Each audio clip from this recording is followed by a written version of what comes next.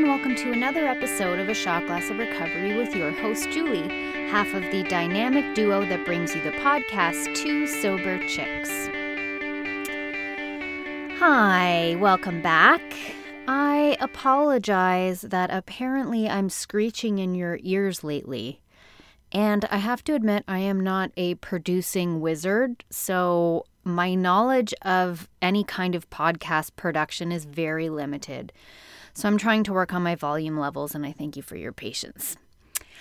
I was just thinking about what makes an alcoholic. Like, what is an alcoholic? Isn't everybody some kind of addict? And what came to mind for me is my definition, first of all, of an addict or an alcoholic is someone that continues to exhibit a behavior despite negative consequences that affect them or others. So that could be going to jail. That could be causing a big rift in your marriage or relationship.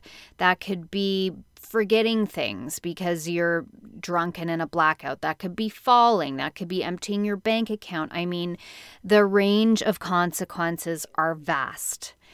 Often people make it about how much you drink. I remember when I used to do the 12-step talk in a prison here, a men's prison here. I would do a 2-day program of a lecture on the 12 steps. It was a certificate program. And often the gentleman would enter the room and laugh. And they actually wouldn't laugh until I said, "Hi, I'm Julie, I'm an alcoholic." Because they looked at me and went, "What?"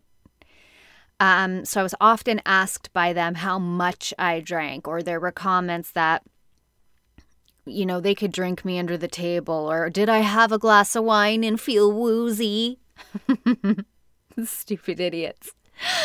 I like when people try and insult me.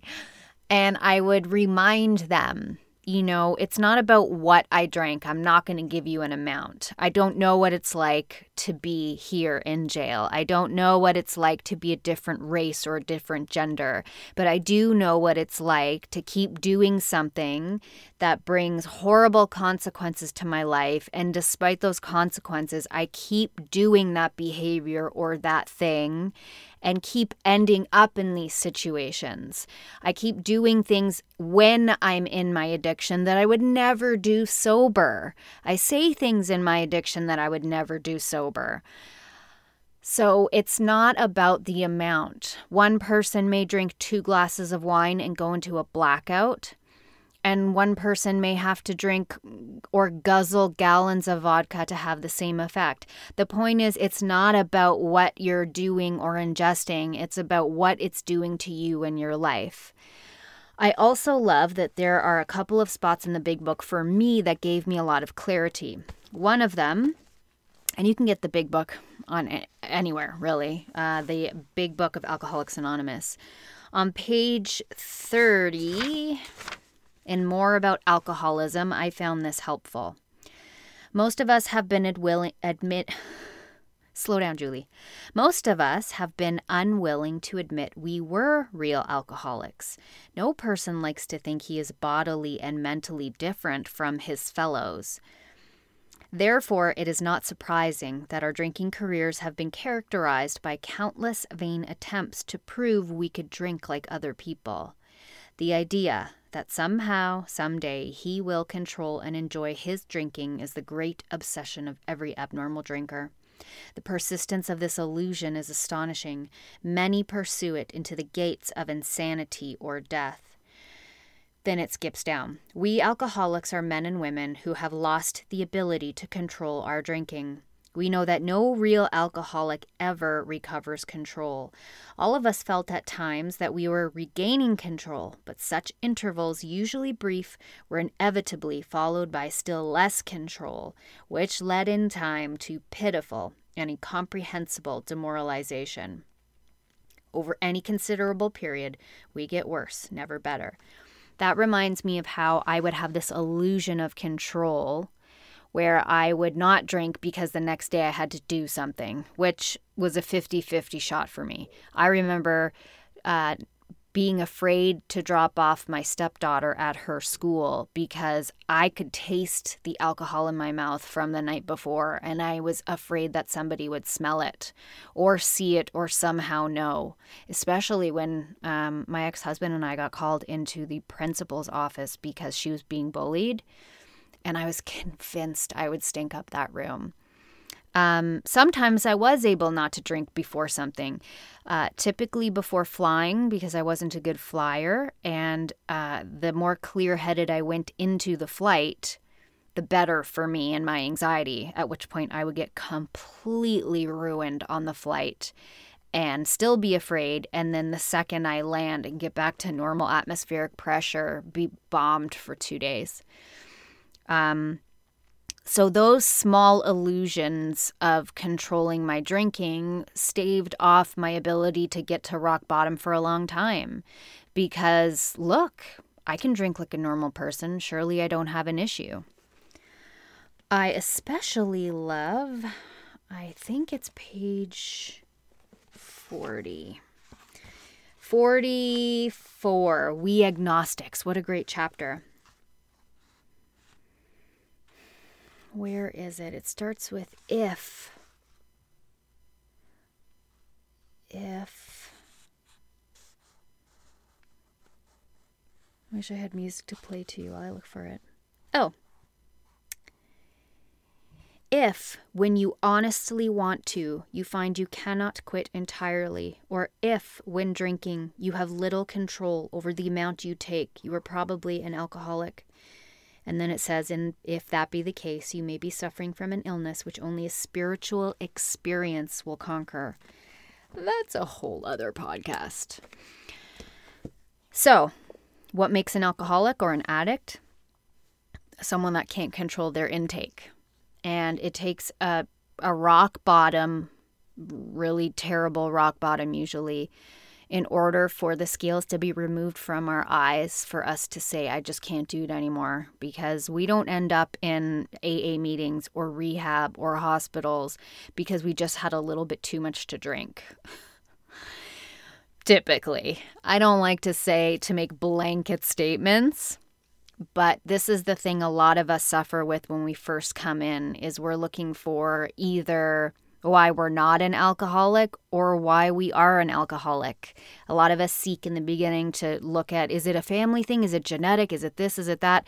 In my experience, there's just as many alcoholics that come from a family of drinkers as those that don't. Go listen to speaker meetings and you'll see that everybody from a horrible childhood to a great childhood, being poor, being rich, addiction does not discriminate. And addiction can be anything. It can be food. It can be sex. It can be validation. Social media. There have been times where I have spent 8 to 10 hours on social media. This happened a couple of summers ago. I felt like I was spending a lot of time on social media. And so I downloaded a free app that tracked my usage. And my guess at that point was I was around the 4-hour mark. And this app tracks, if you're on your phone, if you're texting, if you're on social media, if you're making notes, because I do everything on my phone. My banking, all of my writing and poetry, school assignments, Excel spreadsheets, you name it. Like most of us do a lot of our stuff on our phones. And the very first 24-hour period where it gave me a report and I saw that I can't remember the number now, but it was over 8 hours, and I was so ashamed. So ashamed. Social media is a very addictive thing. Casinos, gambling, gaming, shopping. We all have our go-to. We all have something we go to forget or to cope with life. But when your go-to is robbing you of your life, robbing you of relationships, robbing you of your spirituality, your self-esteem, your sleep, your daily life, if you're obsessing and compulsive about something, that is most likely an addiction. We talk about in the program having an obsession of the mind, an allergy of the body, and the phenomenon of craving. And that usually categorizes in a nice, succinct, bite-sized way what an alcoholic is. So if you happen to stumble upon this podcast and it's the first time you're hearing anything like this, I encourage you to do a Google search, call your local AA or CA, Cocaine Anonymous, Narcotics Anonymous, Marijuana Anonymous. There's Emotion Anonymous, Overeaters Anonymous, Gamers Anonymous, Sex and Love Addicts Anonymous, which is actually a really amazing fellowship. Do some research. You won't have to look far. Everything you need is within a stone's throw away from you. This podcast I have heard from all over the world, has been a really great resource for people to learn about things like the spirituality of the 12-step program or the steps in particular. Lisa and I together make up this podcast, Two Sober Chicks, and we have done a series where we discuss a step per podcast. And the information now is unlimited, and you can discreetly order books and resources from online retailers. You're not alone. We are a secret society of millions. We are everywhere, and we love to help each other, especially newcomers, because we're not very far removed if we're practicing our program correctly from how we first came in as little shaky, cry-y, lost, poor babies walking into a 12-step room and reaching out for help and finding so many people reaching back. So I thank you for listening to me, and I will talk with you soon. If you need to reach me, you can always email me, Julie, or you can reach Lisa, twosoberchicks@gmail.com, on Twitter or Instagram @twosoberchicks, and we love hearing from you. So please do reach out, and I will talk to you soon.